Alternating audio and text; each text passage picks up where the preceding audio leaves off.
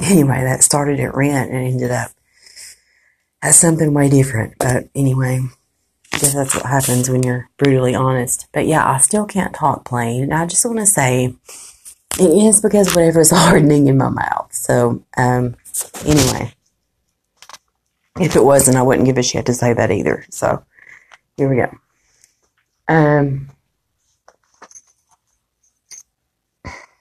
The rent thing.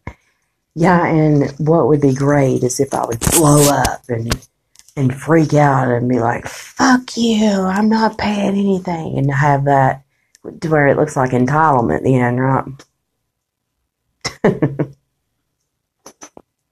Entitled to what? Well, one, I'm entitled to my safety, and I don't have that, and it's fucked up when you actually have an excuse and you can't even portray that is the reason. It's not even an excuse, it's a fucking reason.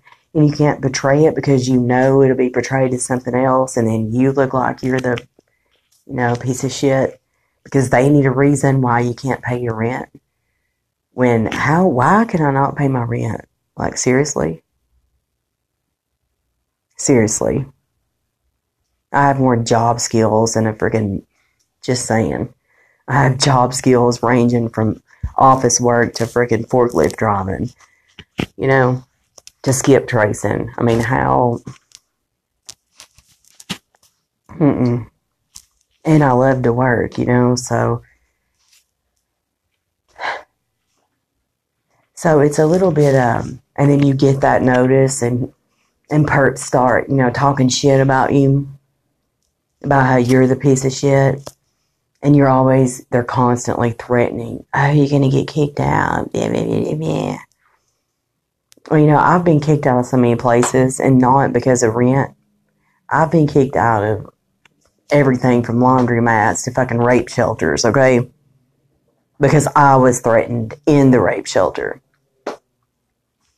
So, yeah, I can't say that I'm not to a point where I don't really care. But I do try to pay my rent, still, while I'm being tortured in the place I'm paying. Like, seriously?